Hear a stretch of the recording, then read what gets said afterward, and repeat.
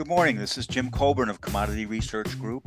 I'm with Andy LeBeau, also of Commodity Research Group, and we're here to talk about energy markets. To learn more about us, you can check out our website at commodityresearchgroup.com, where we post our podcasts and blog. We would like to thank our friends at EKT Interactive Oil and Gas Training for hosting this podcast. Check out their newsletters, podcasts, and learning modules at ektinteractive.com. This podcast should be construed as market commentary, merely observing economic, political, and market conditions, and is not intended to refer to or endorse any specific trading system, strategy, or recommendation. We are not responsible for trading decisions taken by anyone. Information is not guaranteed to be accurate. This is not an offer to buy or sell any derivative. And today is February 17th. Good morning, Andy. Good morning, Jim. I was looking at the EIA's monthly short-term energy outlook, and my favorite chart in there is their notable changes. These are revisions from their previous month, and it showed that natural gas prices for 2023 were lowered by 30.5%, and this is in 1 month period. And the jet fuel margins were revised up by 18.7%. And we have a tremendous amount of respect for the analysts at the EIA. And I bring this up only to kind of underline what we've been talking about for a while now, and that's how difficult it is to get your hands around these markets. So I'd like to start off talking about the big three short-term energy outlooks that we focus on: the OPEC, EIA, that's the U.S.'s Department of Energy's analyst stats arm, and the IEA. And when I look at the demand they show for 2023, OPEC is at plus 2.3 million barrels a day. The IEA is plus 2.0 million barrels a day, and the EIA is plus 1.1. So that's a huge diversity in just on the demand side. And why don't you comment on that? Well, Jim, I think we should also add the maybe not the big four, maybe a mid-major four, the CRG balance sheet Yeah, as well. I guess we're not blue bloods, but we also do our balances, and I think, as our listeners know, our balances tend to be a little bit closer to where the closer to being correct. I mean, for yes, y- to be blunt. yes, But and what we're looking for on the demand side is somewhere in the middle. We have up 1.55 on million barrels per day on demand, which you know what, I feel pretty good about. The EIA's number, they're looking for, I think, more of a slowdown in the first half economically. I think they have negative growth for the first half of the year, at least in the U.S. So I think that their economic outlook is influencing their demand outlook.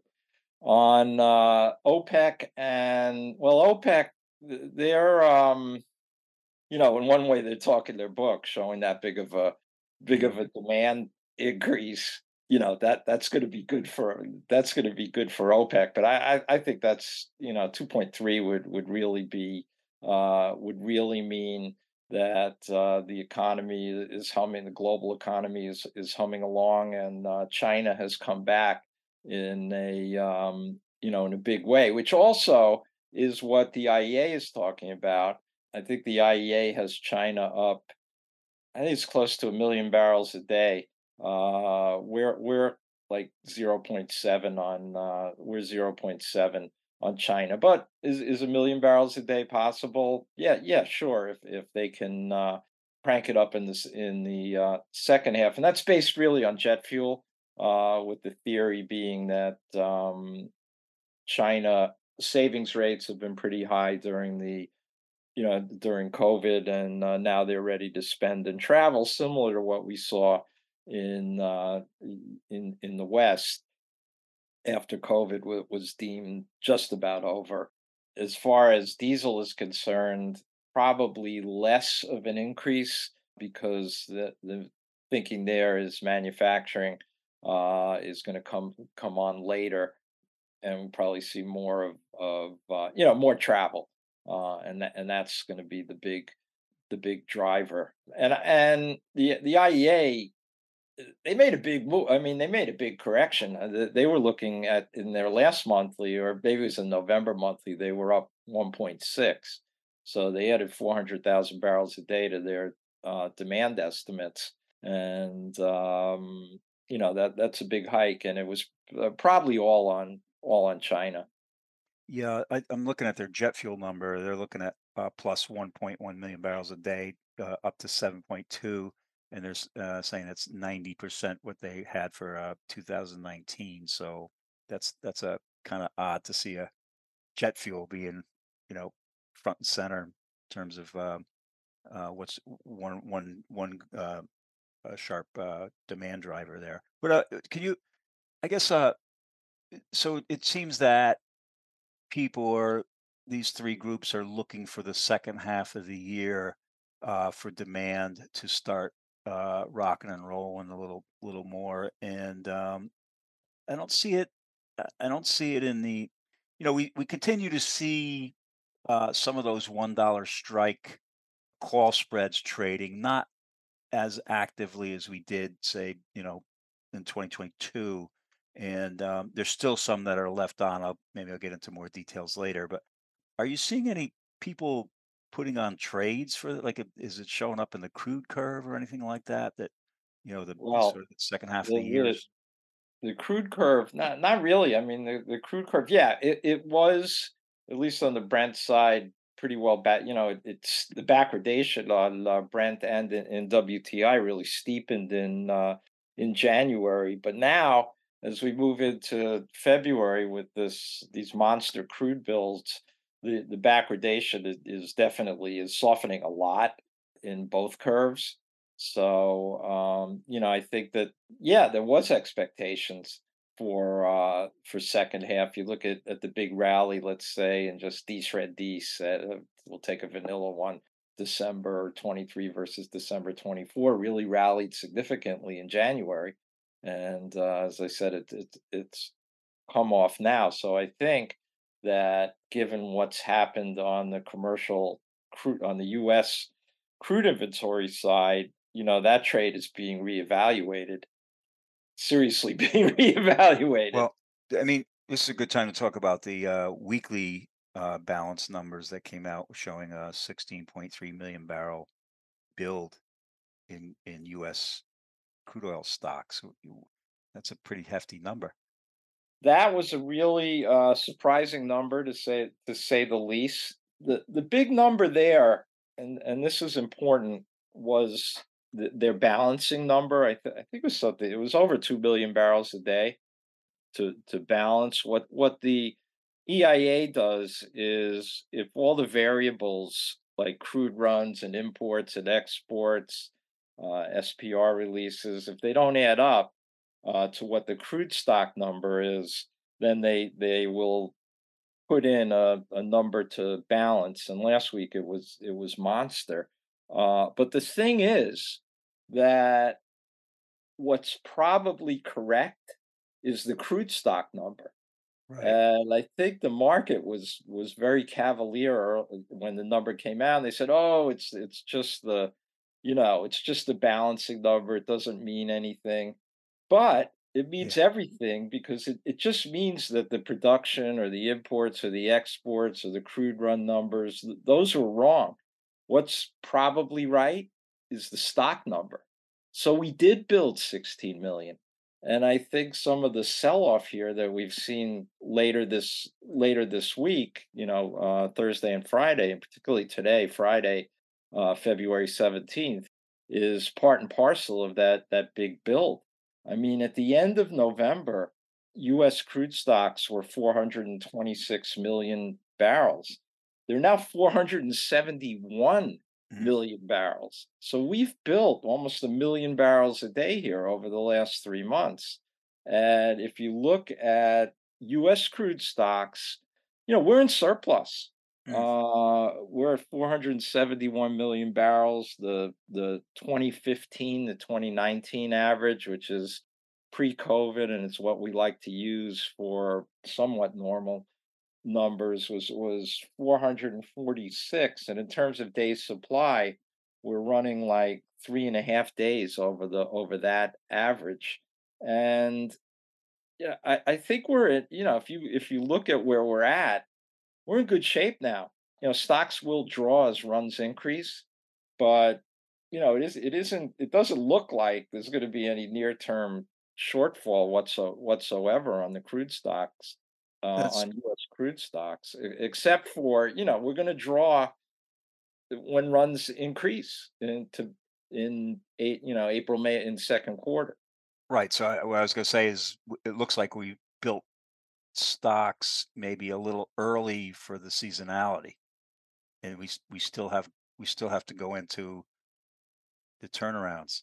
Or I mean, runs are Right. going to go down going forward, right, for the next few weeks. Yeah, next few weeks runs are gonna, right, the 4-week average is like 15.1, let's say 15. They'll go down. Yeah, not a lot. I mean, we're already down because we had all the refinery issues from the Christmas freeze out in the Midwest and the Gulf Coast. So that's a big reason why we've built so much, is those refineries, some of them didn't come back. And plus there were other refinery problems in the Northwest, California, upper Midwest. So Rockies. Yeah. Rockies, right. We've had refinery issues galore, so we were nowhere near where we should have been on crude runs in January and February. So do you think that shortens the or just moves the turnaround season back a little bit? So uh, typically they start coming back in March and April. Maybe they come back a little earlier this year. Do you think that's possible, that we're just seeing these builds in crude a little early than normal, and it's not that and we're going to see the refineries come back earlier than normal as well, or Yeah, no? it's possible. It depends on some of these refineries that didn't come back, how much work they did while they were down. One big problem with turnarounds is trying to schedule crews to come in and Uh, the maintenance crews to come in. But yeah, I think that's possible that we do see, crude runs inch up a little, maybe a little bit faster in March and April. That they should peak in May and June, assuming everybody comes back. They should be like May and June should be. We're at 15 now. Say May and June, we should be pushing 17. mm, And and then we should be drawing, we should be drawing stocks, but the key is we're drawing stocks from a pretty high level. right. So we talked about this off the air before we get on. It was the possibility of the market breaking down. We've been in kind of a trading range for a while now, and it's kind of the scenario nobody's looking at, you know, right? Oh yeah, I think that, there's been so much bullish sentiment by just about everybody, particularly the banks have really been banging the drum for much higher prices. I noticed that most of them are now lowering their estimates, rightly so. But I think you're right, Jim. The one thing I think if it broke down through 70, that would really blow a lot of people's minds and their trading positions too, because, the market's definitely leaning long. Yes, no question about that. So that's I was thinking the other scenario that doesn't seem to be getting much play is what happens if we have like solid growth and inflation coming down. So we had some bad PPI number yesterday, but it's one number.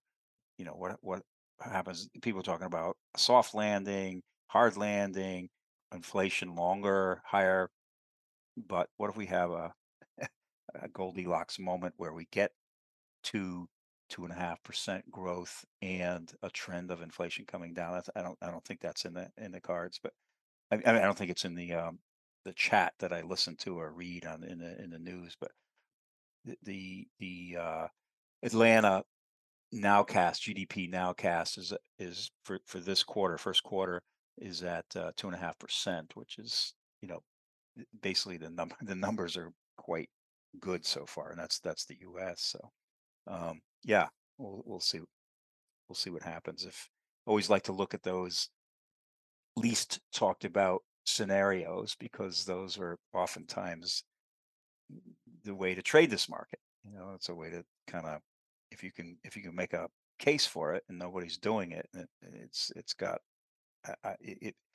You start thinking about it more and say, okay, let's look. This is a possibility. So Yeah, maybe I think if that scenario comes in, then OPEC is going to be closer to the pin on their on their demand estimate, OPEC and the IEA, so. because Would that'll crank out, that'll be that'll be, those we should see some decent demand numbers at that point.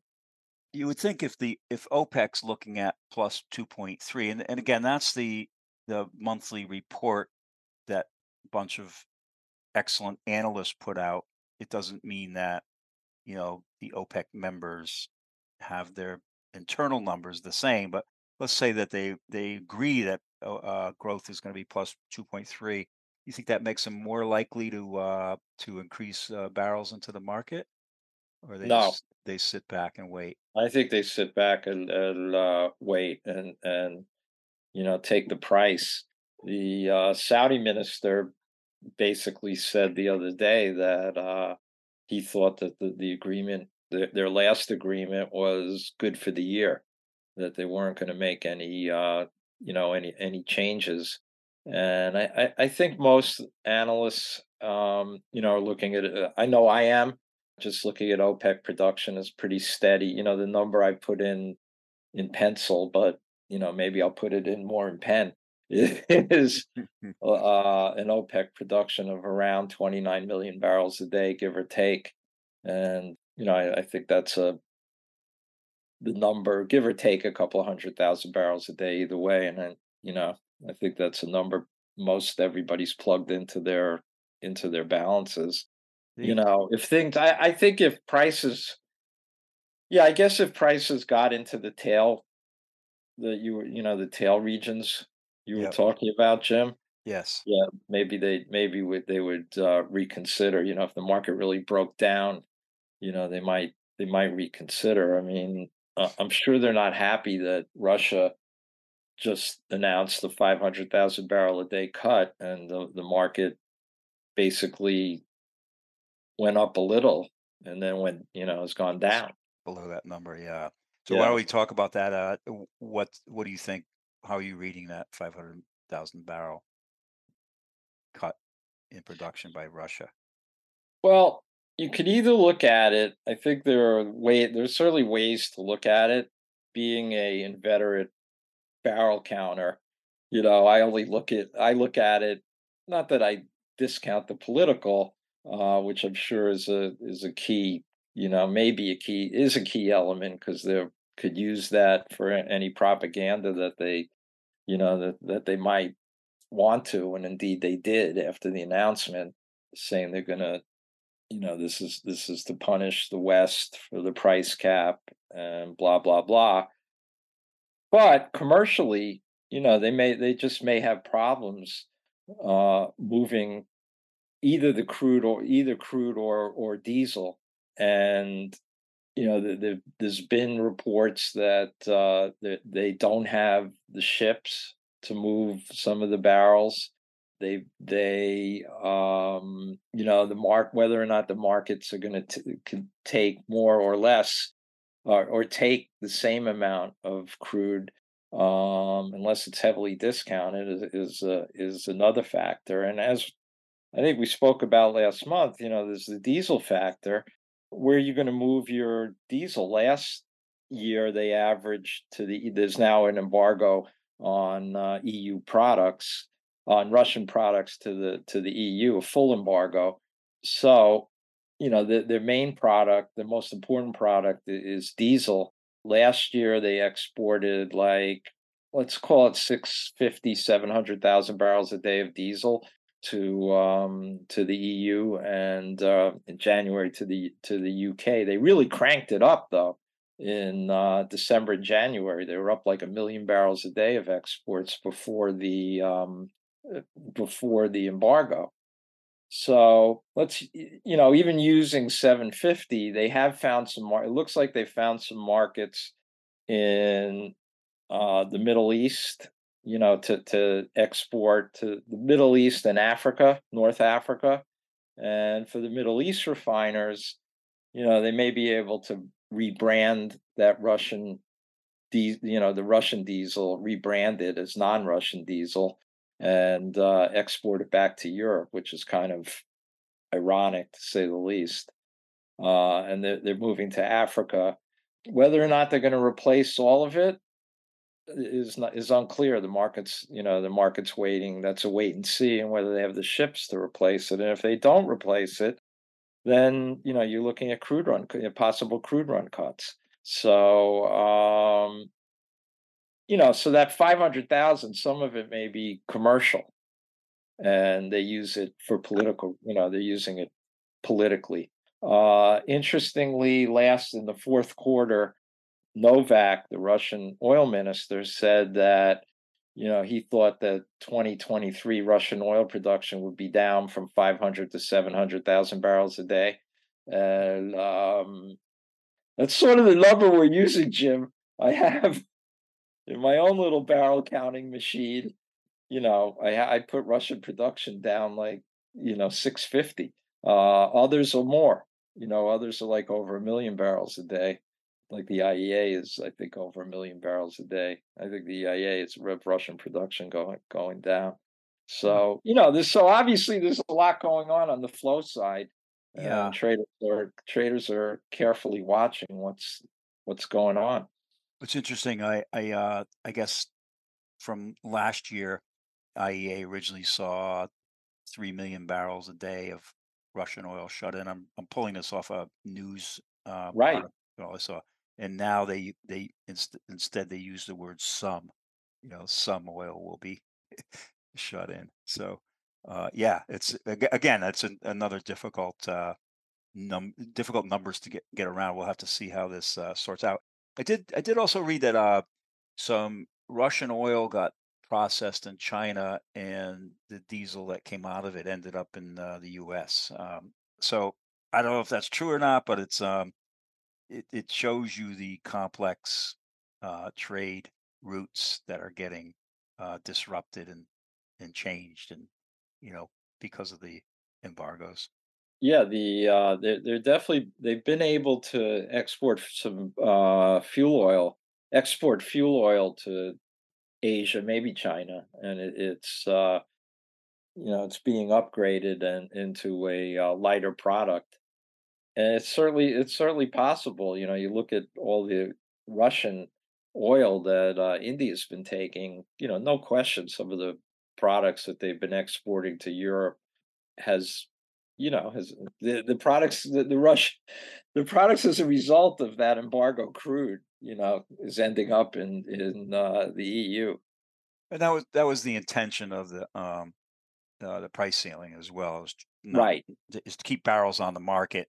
Don't disrupt oil markets as you know price wise, and yet have Russia sell their oil and products at deep discounts. And is that happening?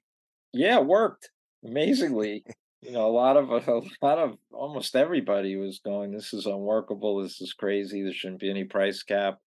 But yeah, so far I think you have to give credit to the architects of that, because it's working. And let's talk about diesel. When you look at the U.S. stocks, we see gasoline has moved forward, or that stocks have built. Diesel still even though it looks like a slight build, it still looks like it's closer to the 5-year average low as opposed to the 5-year average high for crude and gasoline. Are we still in a shortage here or a tightness or the cracks have come off, but they're Yeah, the still high? cracks have right, the cracks have really come off, and, thanks to the non-winter that we've had, Yeah. we had talked about we had talked about a possible shortage in New England and the Middle Atlantic states, and that's not gonna happen now, even if we have a freezing freezing March and April, we're through the worst of it, and, I think that you're right though, Jim. The distillate stocks are still are still low. I mean, they're still relative to 5-year averages. They're low, and day supply they're like 6 or 7 days days low. The one thing that isn't low though, if you look at Atlantic Basin stocks and you throw in Europe, because of the perceived the loss of Russian diesel, and it's a big hit. Obviously, prices rallied significantly, and everybody sent diesel, including the Russians. Everyone sent diesel to Europe, and so Europe is now in pretty good shape on diesel.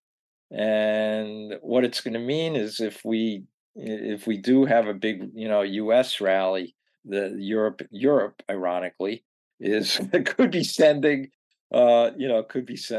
some excess over to the U.S. It's not over yet. We're going to planting season, so diesel, I think, out of crude gasoline, where diesel is definitely the one to watch for any bullish notes. Certainly, if the economy remains, the economy was hot in January and probably a little hot in February, but if it remains hot, that'll help on the demand side. The demand is disappointing, I'd say. Not as bad as gasoline, but still it's running like 3.63 million barrels a day the last 4 weeks. Average is probably like 3.75, 3.8, something like that. Last year, the EIA is also looking for diesel to be like unchanged this year on demand. Same with gasoline. I think they may be too high on gasoline. I mean, gasoline demand is a big, that's a big fact. U.S. gasoline demand is a big factor. Let's talk about that.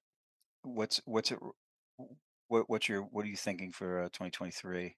I'm thinking that the EIA we may end up behind last year on gasoline. You're seeing like miles driven and demand begin to decouple.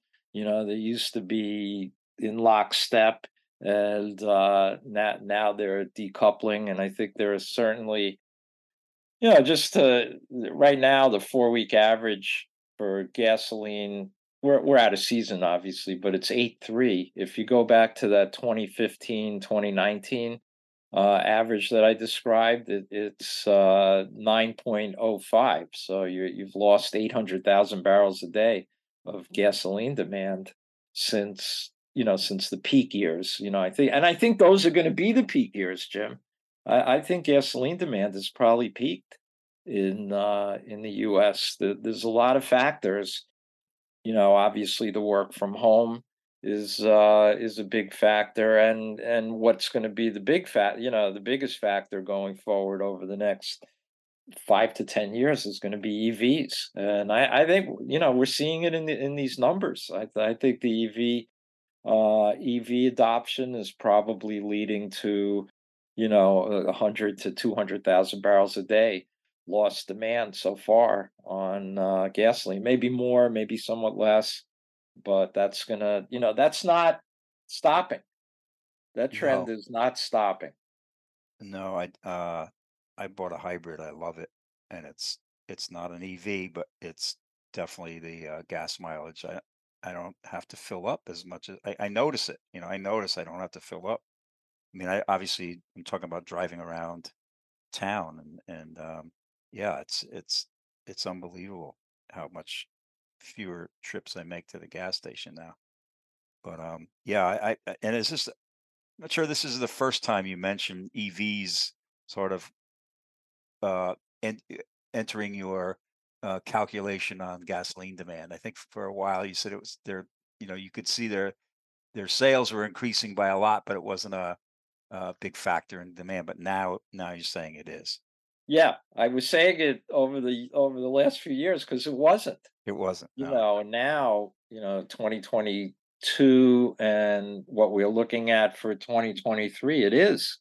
So I am putting it in there. And, and each year, EV sales are going to increase. There's more competition, besides Tesla. That was the other thing. I mean, it was basically Tesla or nothing.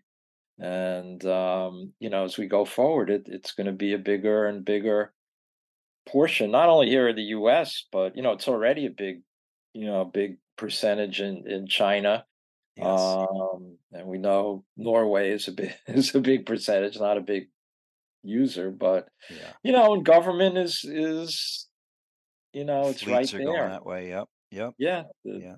it's going that way. Not sure I would So want to do it if I was in Minnesota when it was what, minus 30 degrees. right. Yeah. But yeah, I think we're seeing it in the numbers, and they are having an effect for sure. Yeah, you can't ignore it, it can't be ignored anymore, besides the economic and the work from home. I think EV is now, a factor. So if let's say that demand doesn't come back in gasoline for refiners, how much tweaking can will they tweak to make, run diesel like it was wintertime and not, not a summer driving season, or is it not quite there yet? You know what I'm saying? Is it will I they don't think it's yeah, I mean, I don't think it's there yet. I mean, they could tweak as best they're able, depending on the type of crude they run, and what they can do with feedstocks, et cetera, to make more diesel. The key is that what is going to happen is the for gasoline is just going to become more and more of an export market. Mhm. And U.S. refiners are going to have to look for growth, whether it's South America or y- it will probably be, there'll be more exports to South America, and we're gonna be competing globally for growing, where gasoline is growing, and probably that competition is going to put some pressure on margins. Not yet, but as we go forward, Mhm. gasoline's going to be the product that is going to be, as I said, probably the most competitive. Diesel still should be diesel and jet. Ultimately diesel too, but not right. Not right this second because of trucking and rail. But so it's going to be a challenge for U.S. refiners, particularly since the new refinery capacity that's coming on is you know they're modern refiners. They're modern refineries Yeah. coming on in Asia, Right. and we'll see if that Nigerian when and if there's a 600,000 barrel a day refinery ready to go in Nigeria, but it hasn't quite opened yet. So we'll be watching. Yeah. That Interesting. that's another that'll be competition for the Asian and European refiners. Uh, I want to get a couple questions in before we get to the prices. But the SPR is releasing another 26 million barrels. I think the SPR is at the lowest amount of oil since 1983. Do you see that as an issue? It's become a political issue. I know. Uh, I Everything's a don't I don't political issue. commercially, no, I don't think it's a big issue, and this was already approved. This isn't part of the emergency release. right. So, this is just to use for I think Congress wanted just to help balance the budget. So, no, I don't. I mean, it's not a lot. It's 300,000 barrels a day. Maybe So if they wanted to balance the budget, they should be trading the curve. they should be, of course, they should be trading the curve. But It's like a bunch you, of layups over the years. oh my God, but But Jim, yeah, find me the politician who's going to recommend that. right. I don't know if you remember, but I did a talk in the 80s to the oil producing states on how to use options to hedge, you know, their the revenues for their budget. And it was really interesting because I did get that comment afterward. They said, "Who do you think was going to step out and say, let's hedge some barrels?" And nobody's going to do that. So Alaska might have actually done a pilot program. One of them did a pilot program, but I'm not Well, sure. I spoke to Alaska also in the 80s Yeah, about the very same thing. yeah, And after they had a couple of guys talking about it. And after the talk was over, we repaired to the local restaurant, and the governor happened to be there. And he put his arm around me and he goes, "That was very, very interesting, Andrew. I doubt we'll ever do something like that, but that was interesting." So I had I think I was in a place called I did my talk somewhere in Colorado. I think it was like Parachute. Is that a it's my memory may fail me, but we went on a tour to a Unocal project in the Rockies to extract oil from the shale rock. And so this would have been 19 maybe was it 87, 88, something like that. I think it might have been 88. And they were telling me that they're about to shut it down because it's, you know, we don't need it anymore. So Phew. yeah, yeah. At times, as we get into these cycles, we talk about, you know, the other one I want to ask you, Andy, before I ask you about prices, is that you know the pounding that we've been hearing for a long time now is that oil companies are not investing in producing oil as much as they used to. They're being disciplined, and and maybe they're just talking about the U.S. shale guys, that seems to be the case. But when you look at non-OPEC production, can you it's coming on pretty good, don't you think? Yeah, Like it around the is. world, Yeah, there's going to be decent growth this year in Canada. Guyana will probably be up like 150 to 200,000 a day. Norway is has been a remarkable success story for North Sea production. U.S. not so, U.S. The production the growth has really been in non-crude liquids. NGLs last year I think were up like 500,000 barrels a day. They're going to be up a little less this year. Brazil too is bringing is bringing some new production to the market. So yeah, non-OPEC production is growing nicely. Russia, of course, is a non-OPEC producer, so non-OPEC production, would be up. I don't know, a million and a half to 2 million barrels a day, something like that, if it weren't for the loss of Russian. So Russia, you're right? definitely seeing some growth in non-OPEC production, but the ones that are really and there's investment going. I mean, BP just made a big announcement on their capital expenditures.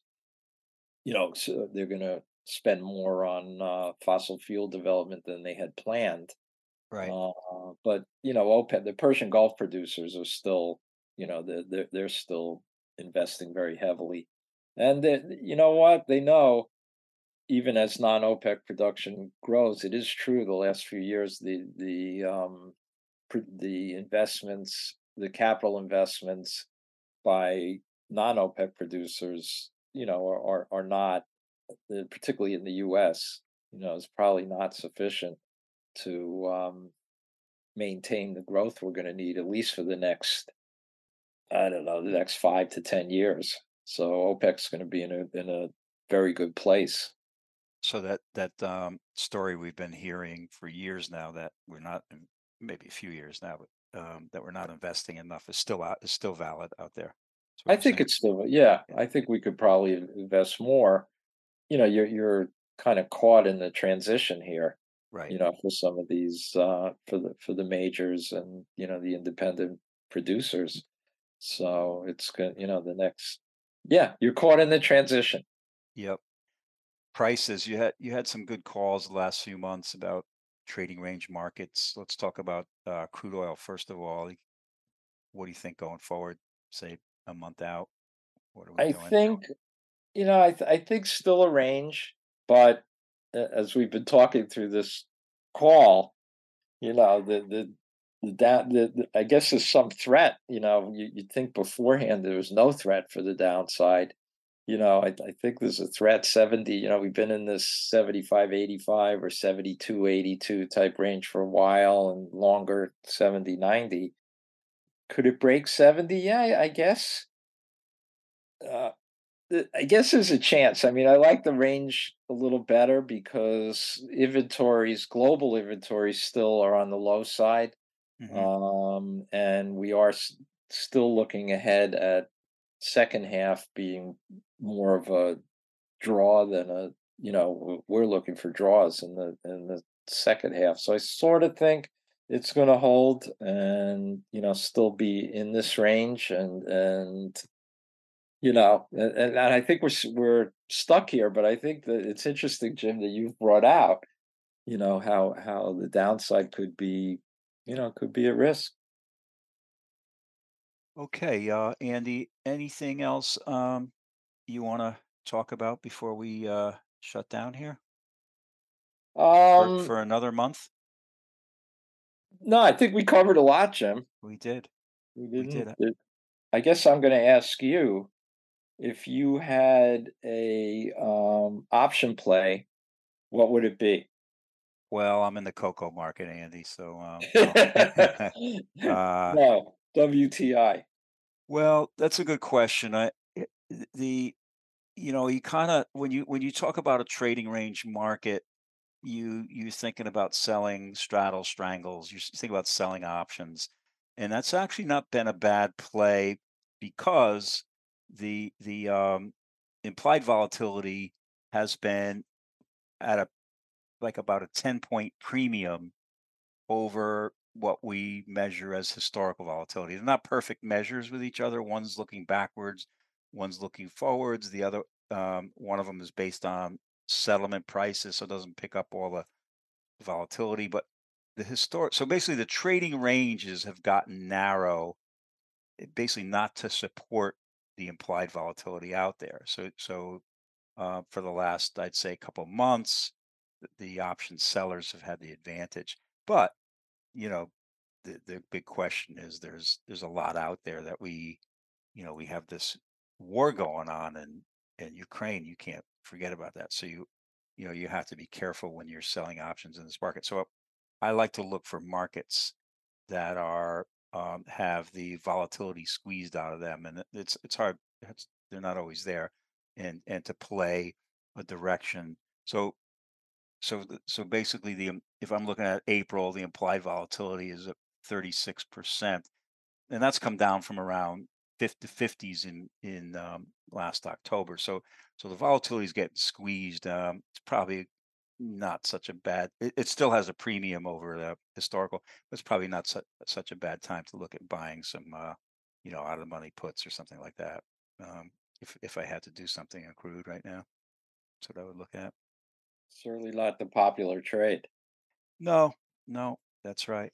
And the as you know very well, analyzing markets and trying to figure out where they're going is different from trading markets, right? You're looking for what's in the market, what's not in the market, and I think what my point today was what I don't think is in the market is the possibility of this going south, and I would think it would be sooner than later. So it's probably, over the next couple of months, not maybe in the back month. So yeah, it's a different game when you're trying to put on positions than just trying to figure out where the market's going, right?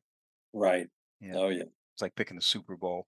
You had to who ended up being favored at the end? I think it was the Eagles. So that was a good that was a that was a reasonable line. I mean, going into the game, I thought I didn't have a good idea who was going to win, and the line was like a point and a half, and it flipped from the beginning to the end from one team to the other. So yeah, so I think this market, going back to where we are, does have, like, when I'm looking at options, I think it has a significant bullish bias into it.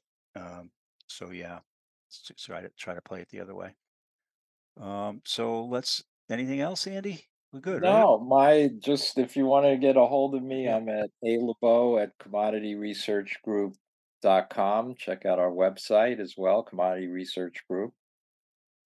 Yep. And I am on. You can get me at Commodity Research Group as well, but I'm also on LinkedIn, and I occasionally put up things that I'm interested in markets, not always oil markets, but and I've got a bunch of people, mostly my friends, on there as well. But I I say yes to anybody that wants to connect with me on LinkedIn. And Andy, I'll talk to you next month. Okay, thanks, Jim.